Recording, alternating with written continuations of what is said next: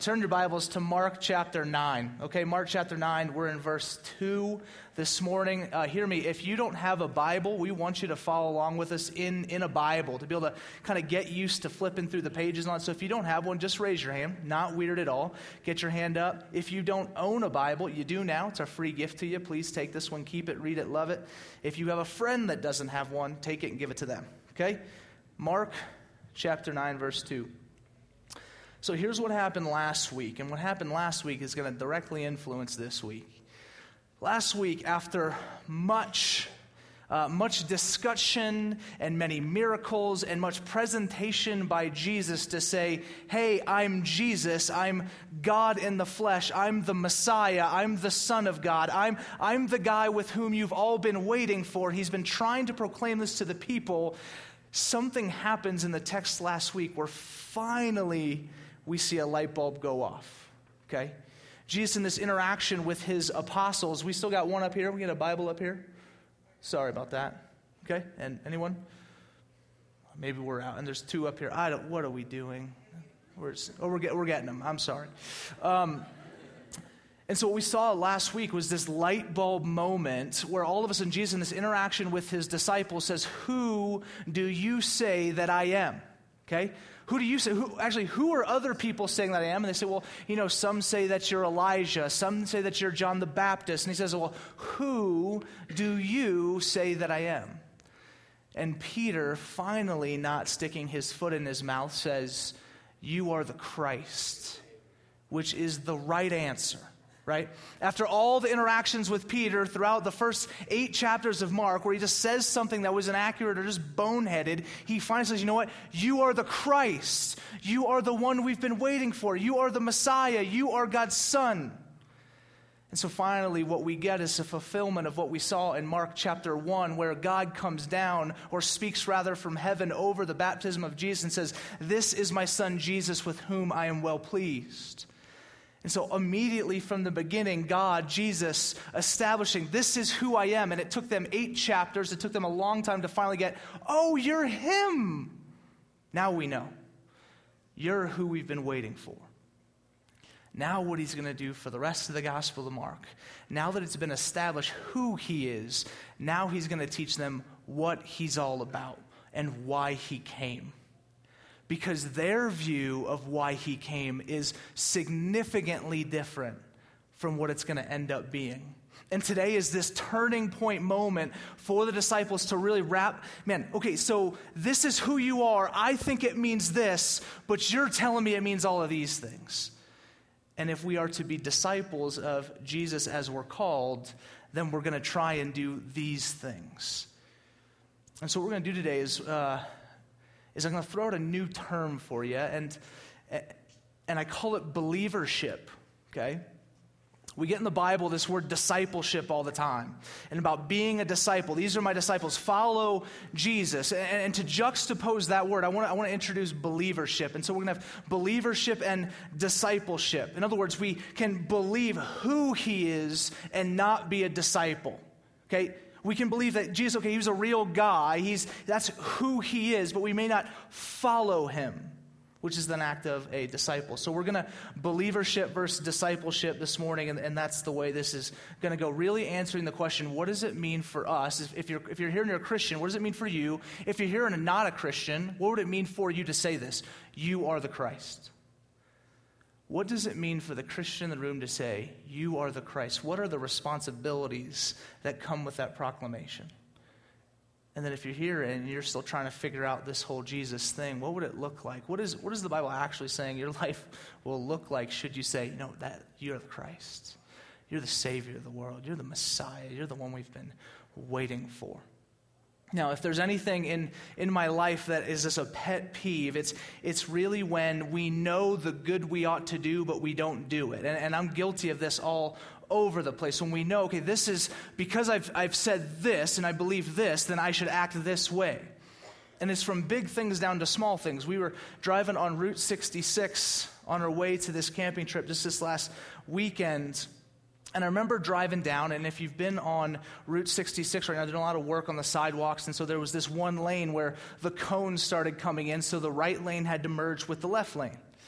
And so what I did is I intentionally allowed a guy who was stopped. I stopped my car and let him come in, right? Now, what is the expectation for that guy as I do him such a favor? A courtesy wave, right? Simple as that. It's roll down your window. If you can't use the left, you throw up the right, and I'll look at it through the rear view, okay? I got nothing, okay? And I got furious, okay? And so I drove, eventually it goes back to 2, I drove by him, and I just waved at him, right? And that's sin. What Jesus will talk about today is a significant responsibility. And truly, throughout all of the book of Mark, throughout the entire Bible, there's constantly this question. We even introduced it, I think, a month or 2 ago, of what does it mean for us to count the cost? What does it mean for us to truly understand who Jesus is, understand what he's calling us to, count the cost, and then choose to follow?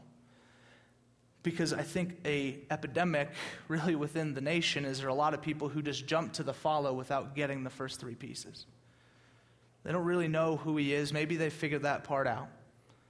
But then they don't really know what they've been called to.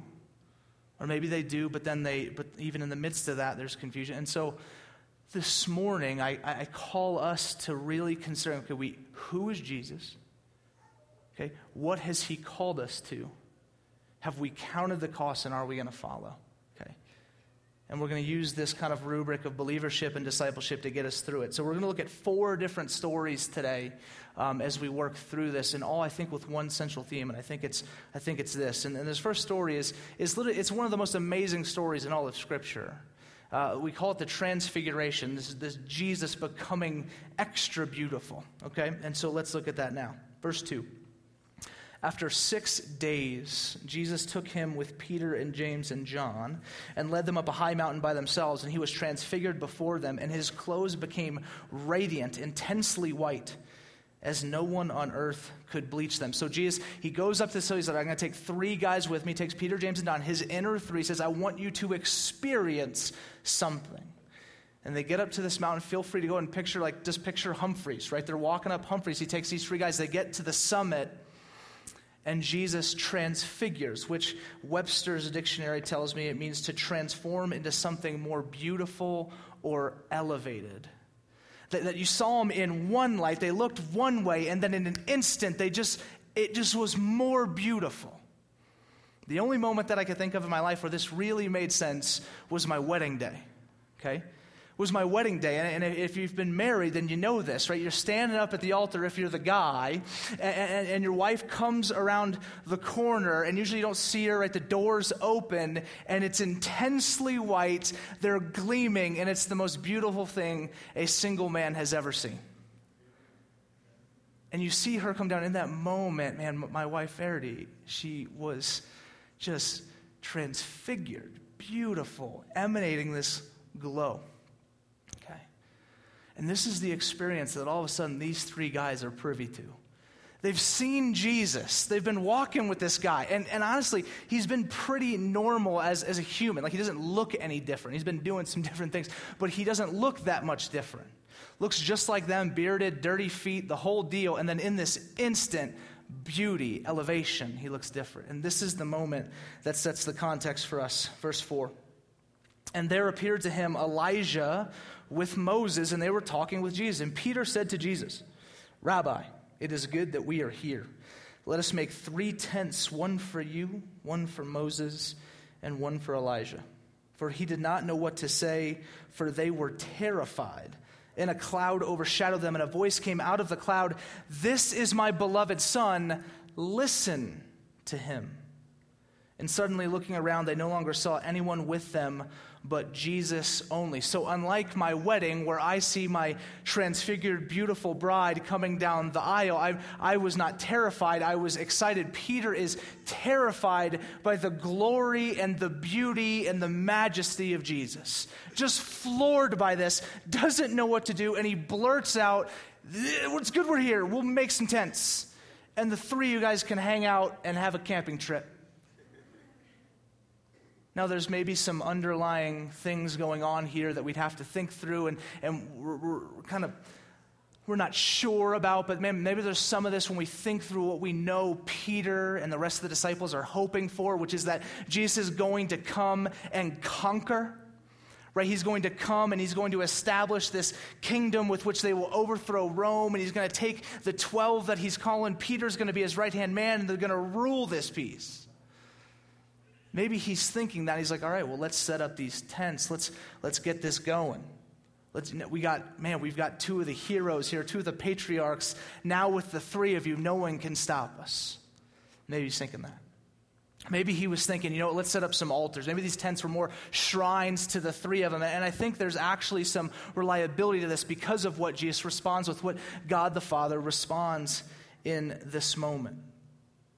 What happens is that in this instance where Peter says this thing, we find out it wasn't the wisest thing to say, because as he says it right immediately after, a cloud envelops them. As if they weren't scared enough, a giant cloud surrounds them, and amidst the cloud, a booming voice, I'm assuming, says, "This is my son, Jesus. Listen to him." Okay, listen to him. I think there's a couple things happening here. One, as soon as he says this, Elijah and Moses both disappear. This is why I think there might be some reliability to him maybe trying to set up some shrines, set up some altars, something like that. Is because of the instant that God the Father speaks this truth to the people, the other two guys go. They're gone. Jesus raising up as the only prophet, as the only one. Elijah, Moses, intentional. Elijah, what? A prophet. A prophet. And summarizing, encapsulating all of the prophets who the Jews had such hope in. All their teaching, all their wisdom, they looked back to and said, okay, well, the prophet said this. Jesus saying, I am the fulfillment of the prophets. Everything they've ever said was about me. I'm the better prophet. I'm the best teacher. Setting himself apart. Okay. Peter wants to set up shrines. Jesus says, no, I'm better than Elijah. I'm the fulfillment of everything Elijah's ever told you. And then you got Moses, also intentional. Moses, what? The guy was given the law of God. He symbolizes the law of God. Jesus saying, no, I also came to fulfill that. Not just all these I came to fulfill the law. I'm better than the law. I am Jesus. He sets himself apart. That's why, again, I think maybe Peter's trying to set this up, and God says, no, you're missing this. This is Jesus. This is the Christ. He is different. He is the one to whom all glory, honor, and praise is due. So he is set apart. I think that's the first thing. I think the second thing is, again, this juxtaposition between Mark 1 and now Mark 9. Where in Mark 1, God says, this is Jesus, this is my son, I'm well pleased, know who he is. But now he's saying, now that you know, you got to follow. You got to listen. You got to, and it's in this listen. The word here is an active listening. It's not a listening like, hey, I've just heard words from you. It's a listen and do. It's what he's commanded. I will then go and follow him and do the same. And so we get this neat shift for the disciples. Okay, you've kind of got half the picture here. It's time to get the full thing. So believership versus discipleship. I think the believer will know who Jesus is, right? That's Jesus. But the disciple is going to say, yeah, I know that, and in response to that knowing, I will follow. Okay. When I was in, I must have been sixth grade. I was like 13 years old.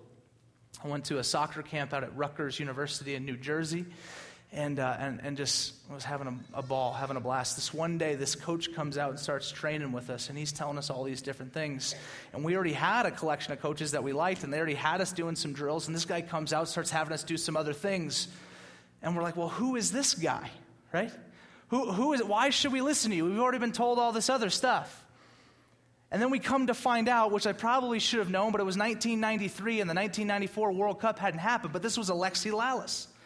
And if you don't know who he is, he's the guy with the giant red goatee that was only known because he had a giant red goatee. He was also a pretty decent defender, but a lot of you guys are like, what sport is this? It's soccer, okay? We just won the Women's World Cup.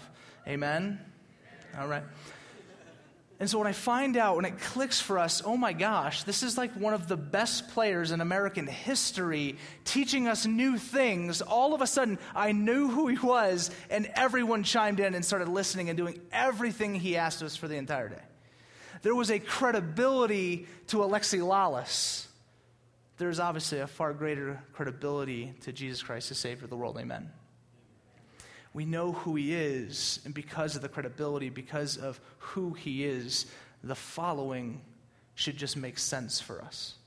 We should listen to everything that he presents, and we say, all right, if you're saying this is the best, then you know better than I do, and I'm going to do it. And that's the call of the disciple. Let's keep going, verse 9. And as they were coming down the mountain, he charged them to tell no one what they had seen until the Son of Man had risen from the dead. So they kept the matter to themselves, questioning what this rising from the dead might mean. And they asked him, why do the scribes say that first Elijah must come? And he said to them, Elijah does come first to restore all things. And how is it written of the Son of Man that he should suffer many things and be treated with contempt? But I tell you that Elijah has come, and they did to him whatever they pleased, as it is written of him. Now, I would say this, now more than ever, you've got Peter, James, and John thinking that this is about to go down. I mean, they've just seen Jesus more clearly than they ever had before. If any of the filth and the grime and the fact that he was just another human was sinking into their brains and hearts, thinking, well, it's not that big a deal. Now they've seen him in his glory. Now they've seen God the Father come down and speak in a giant cloud as Jesus was gleaming white. Listen to this guy. Now they're probably thinking, finally, this is it. Let's get going. He hasn't turned their understanding of what's next on its head yet. And so I'm thinking they're revving up. And then Jesus starts talking about how he's going to have to die. And this is building off of some previous texts, and they're like, wait, this doesn't add up. If we're supposed to go and run this show now, if finally we're going to overthrow Rome, the persecution will end. We can do whatever we want.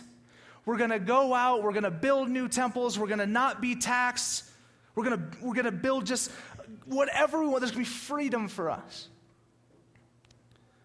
It doesn't make sense if the leader of that revolution is about to die. Like, it doesn't add up for them, their entire sequence of events and how this is about to play out, if the whole leader of the revolution dies. If the one with whom all the power they've already seen is gone, how is this going to be accomplished? And so I think the believer-disciple breakdown here comes that the believer thinks that Jesus will serve his or her plans. But the disciple says, no, I'm going to serve yours. See, the believer is going to say, well, okay, man, if you're God, then that means good things for me. If you're God and we're tight, right? Like we're buddies. I'm your son. We're in. Then that means great things for me. But if the disciple understands who he is and listens to what he said and what is being asked and called of the disciple, no, he no longer serves our plans. He doesn't serve your plans. We all serve his. Okay, we serve Jesus' plans, and this is a crazy idea. This is really messing with the minds of the apostles here, because since they got asked to follow, they've been thinking something different. And he's calling them to follow him to death. Okay. The Elijah piece in here, Elijah will come and all that stuff, we could spend a lot of time unpacking. It's really just saying the time is now. It's here. Okay. And if you really want more on that, we can talk about that, but that's what it means. Okay. Story 2, verse 14. This piece here almost doesn't make sense in the midst of the whole narrative that we're going to look at. But it is very intentionally placed in here. And we've seen this before. Mark kind of sandwiching like ideas as bread on either side. And the meat in the center is what defines the whole thing for us. And I think that's what this text does. What we're going to see is truly the gospel presented in a story in the midst of a call to discipleship. Verse 14, and when they came to the disciples, they saw a great crowd around them, and the scribes arguing with them. And immediately all the crowd, when they saw him, were greatly amazed and ran up to him and greeted him. And they asked them, What are you arguing about with them?" And someone from the crowd answered him, "Teacher, I brought my son to you, for he has a spirit that makes him mute. And whenever it seizes him, it throws him down, and he foams and grinds his teeth and becomes rigid. So I asked your disciples to cast it out, and they were not able." And he answered them, "O faithless generation, how long am I to be with you? How long am I to bear with you? Bring him to me." So just a quick recap before we continue on with the story. Jesus sees that the disciples are having an argument with the scribes and with different people. There's a huge crowd around. And so he goes, "Hey, what's the deal?" This man approaches and says, "Listen, I just want my son to be better. He has a spirit. It needs to be cast out. And your guys weren't able to do it." And so what's Jesus' response to this? It's this incredible moment of lament, I think, by Jesus. "Oh, faithless generation, how long do I have to bear with you? Why do you not get this? Why are you missing this?" I don't think he's doing it in an act of just like hatred or frustration or spite. I think he's doing it in a true sense of lament that this world is not the way it should be.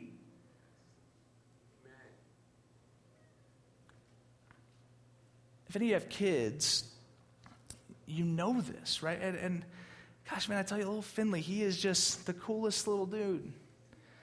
But sometimes, right? Sometimes the answer for him is as simple as just go to bed, man. Like, you're tired. I can tell. You keep rubbing your face. You're crying. Your eyes are red. You're cranky. You're annoying. I hate you, And he's just there. And I'm just like, dude, there's a very simple answer here. And it's when I place you in this perfectly rectangular, just like sweet thing called a bed, you go to bed and all will be well. But it doesn't work, right? Sometimes. But you put him down and he gets up, he keeps crying, and you know the answer is just go to sleep and you'll be happy. But you keep picking them up, and honestly, I feel like in a moment, right, and I'm not Jesus, and I don't have his heart, nor do I come close to the brokenness and lament of understanding the pain in this world. But in this moment, I'm saying, God, all I want for you, Finley, is to just be better. I just want you to be happy. I just don't want you to cry. And the answer is so simple. It's right here. Just go to bed. And he won't do it.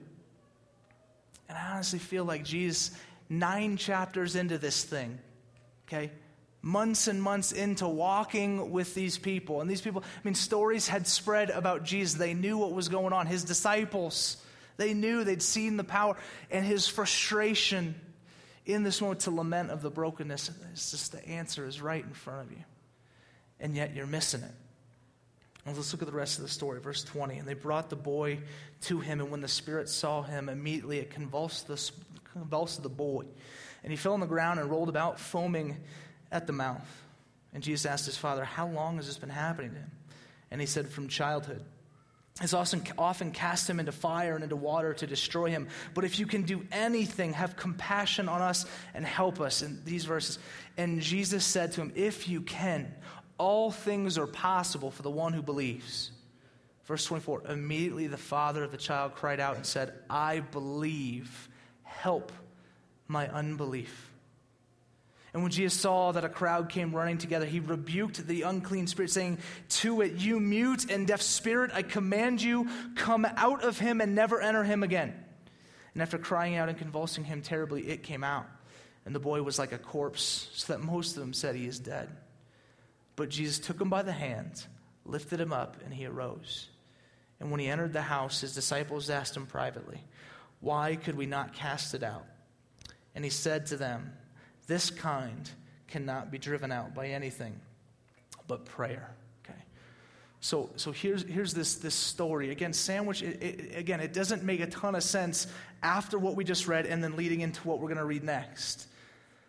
But I think at the heart of this whole passage is this idea.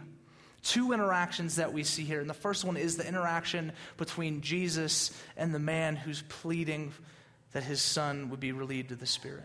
Okay. And I think in this interaction, you see some of the most true faith that you will see in all of Scripture. As Jesus says, no, listen, anything will come to those who believe. And he says, listen, I do believe. Jesus, help my unbelief. I do believe, like I do get you. I understand who you are. I've heard the stories. I have trust. I have faith. But I'm still me. And I don't fully get it. I don't have perfect faith. I don't fully get your power. I don't fully understand your majesty. I have doubts. I have fears. I have frustrations. But Lord, I believe. Help my unbelief. I love this proclamation of this man. Because, I think if the church, not just here, if the church globally would just come and be honest with ourselves, saying, I believe, but just help me. Jesus, help me. I'm not perfect. I think we'd begin to grow because God's going to answer that prayer every day. Okay. I think God's going to answer that humble heart, that contrite spirit to say, no, I get it, kind of. But I need more of you, Jesus. I need you to give me more faith. I need more grace. I need the Spirit that you've given me to teach me more about you. I can't figure this out. If we just were able to be that honest of a people, I think Jesus would show up every time. I think the believership, discipleship, the believer says, well, I know everything I need to know, and I'm going to heaven. I'm done. I think the disciple has an ongoing desire to pursue God, to learn more, and to look like Him. In humility, to walk that way. And I'll say, well, we are called to discipleship. We're called to be disciples. We're called to constantly pursue. We're not called to come to this place or go to that place and pretend that we have it all together. It doesn't exist. And it says, it doesn't help anybody. Like, it doesn't help. If you show up and you're broken and you're hurting and your faith is lacking, it doesn't help anyone in the room for you to make up a story. It helps if you're honest, because then we see the gospel at work in your life. We get to see Jesus come in. We can pray together. We can be encouraged by your story. And probably, just probably, there's 75% of the people in the room have similar stories. That I do believe, but gosh, Jesus, help my unbelief. I need you. I can't figure and navigate this whole thing out on my own. Like I said, this last weekend, we were at this camping trip, and it's for Nate, and he's going away in a few weeks, and so we wanted to spend this time, and we just, we had this super kind of cheesy farewell moment where, 10 guys sitting around a campfire just crying and acting awkward, and just talking about how great Nate is, and just saying, hey, these are the things that we love about you, man. And I'll tell you what, Anthony, by far, he cried the most. I'll just let y'all know that. That dude, just a crier. And but I was probably a close second. Okay, and I'm sharing stuff with Nate, and I don't want to do this in a sense just to honor him as he's kind of moving out of here pretty soon, but also just to illustrate this point. One of the things that I love so much about Nate, and I told him this, I said, "Gosh, man, I've just never met a man before in my life who's so willing to just admit how terrible they are."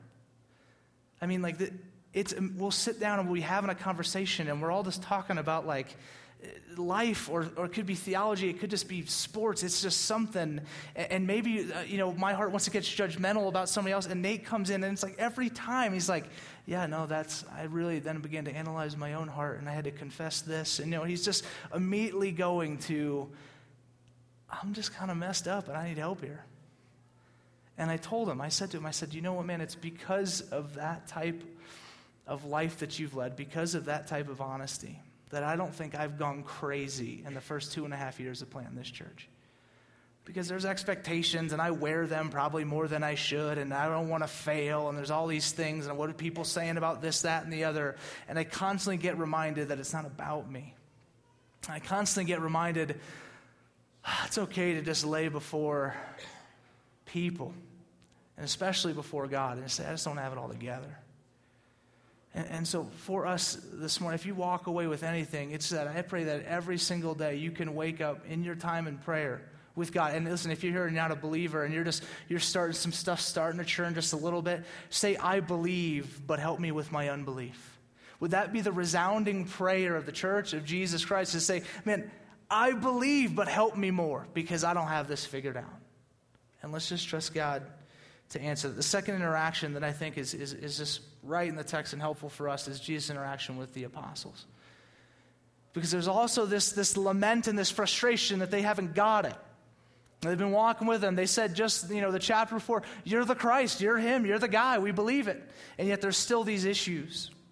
And so the apostle says, well, why weren't we able to cast it out? And Jesus says, well, this kind leaves only by prayer.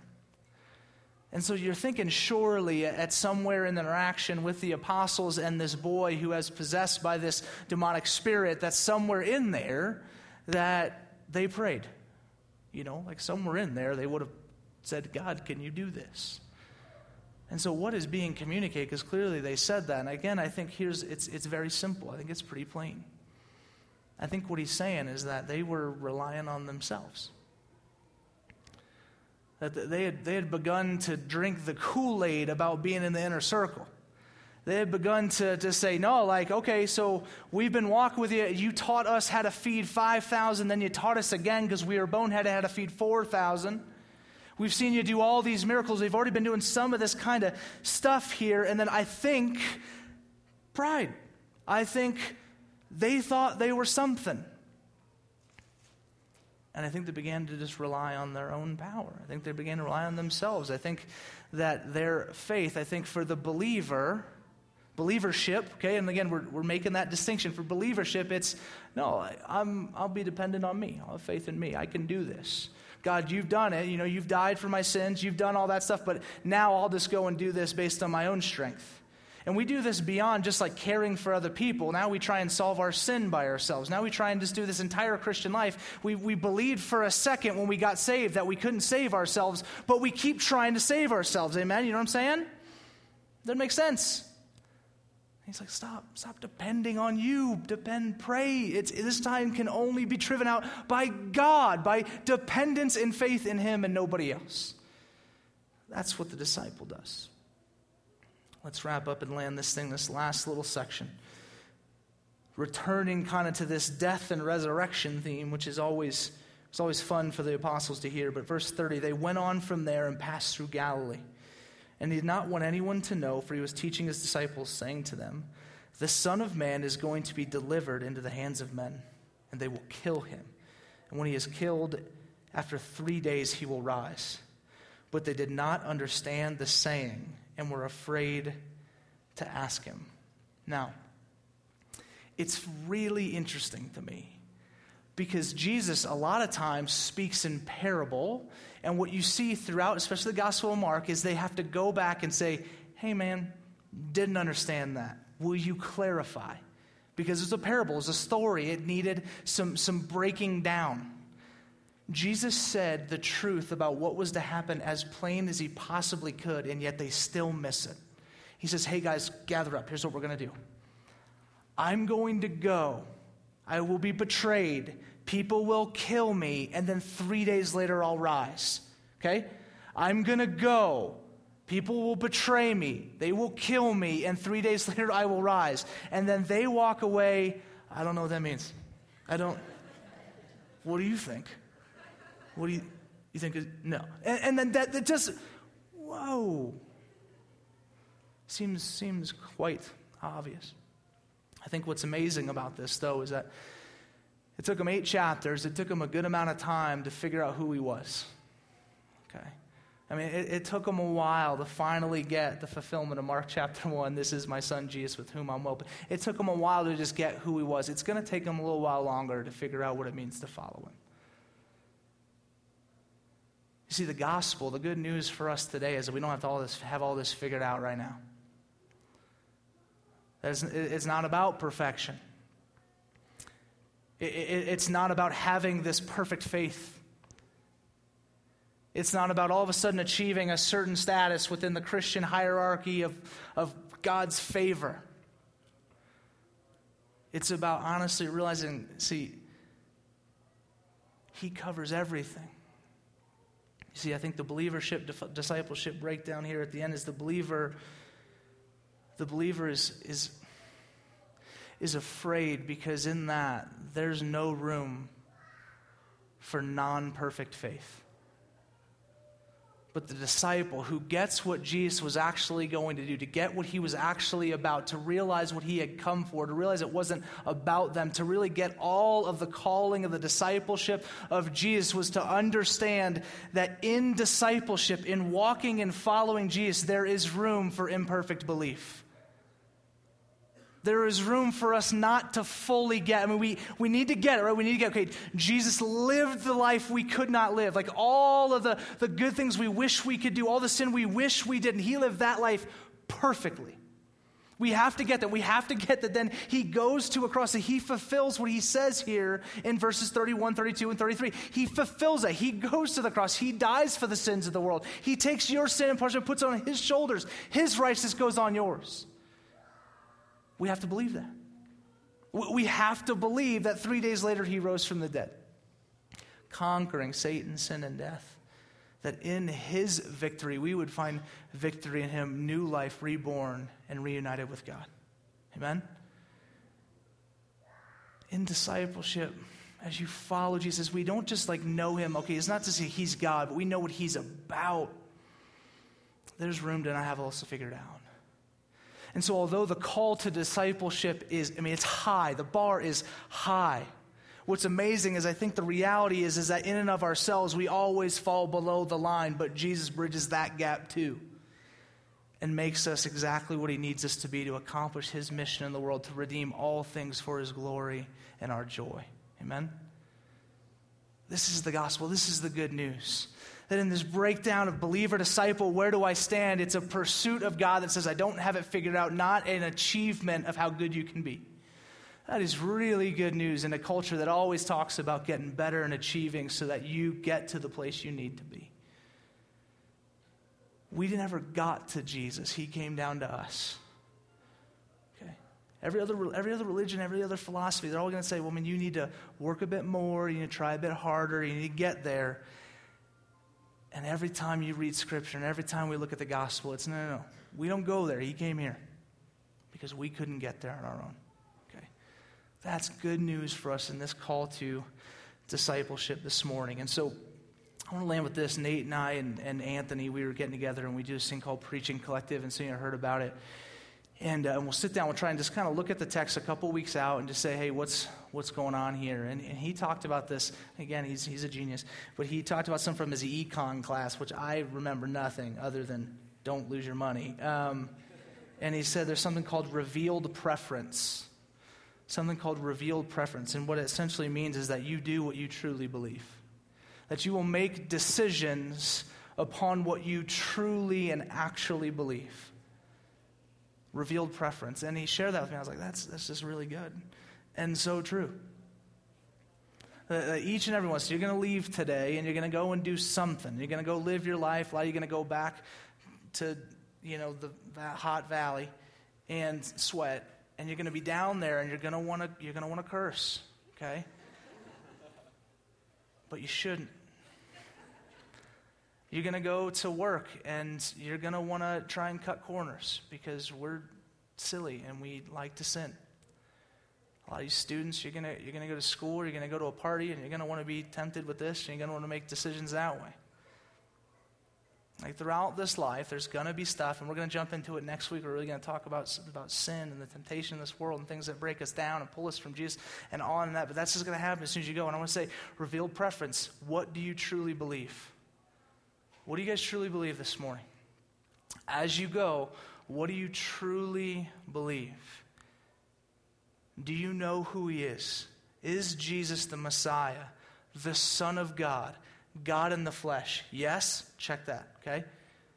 Do you believe what he's called you to be a disciple, to follow him in everything he has done, to be conformed to his image? Do you believe that? Do you truly believe that? Check it, not check it. Have you counted the cost? If you know it, you know both these things, and you've counted and said, okay, I'm in, I want that, then here we go. Let us follow. And follow means love and obedience and all that stuff. It means presenting the gospel to the world through word and deed. It means a handful of things. But today, what do you truly believe, Christian? Non-Christian. you're here and visiting, thanks for being here. I know it's always can be weird to come into a new place if it's your first time, 10th time, whatever. Thanks for being here, asking good questions, because that's exactly what this father did. And I believe I got questions. I'm not sure. I'm not fully there. Thanks for being here. Continue to ask questions. But what do you truly believe? I know there was when I got saved, when I gave my life to God, I think I could have done it probably months earlier if someone had said, would you just stop and actually process what you believe? You know, if someone said, sit down, really break it down. And in God's sovereignty, there's all that too. But man, just what do you truly believe? And I think some of you, maybe you've been coming for a while, you might realize you believe more than you think you did. What do we truly believe? Let's be disciples and let's go and see this city change for the glory of Jesus Christ. Amen. Let's pray.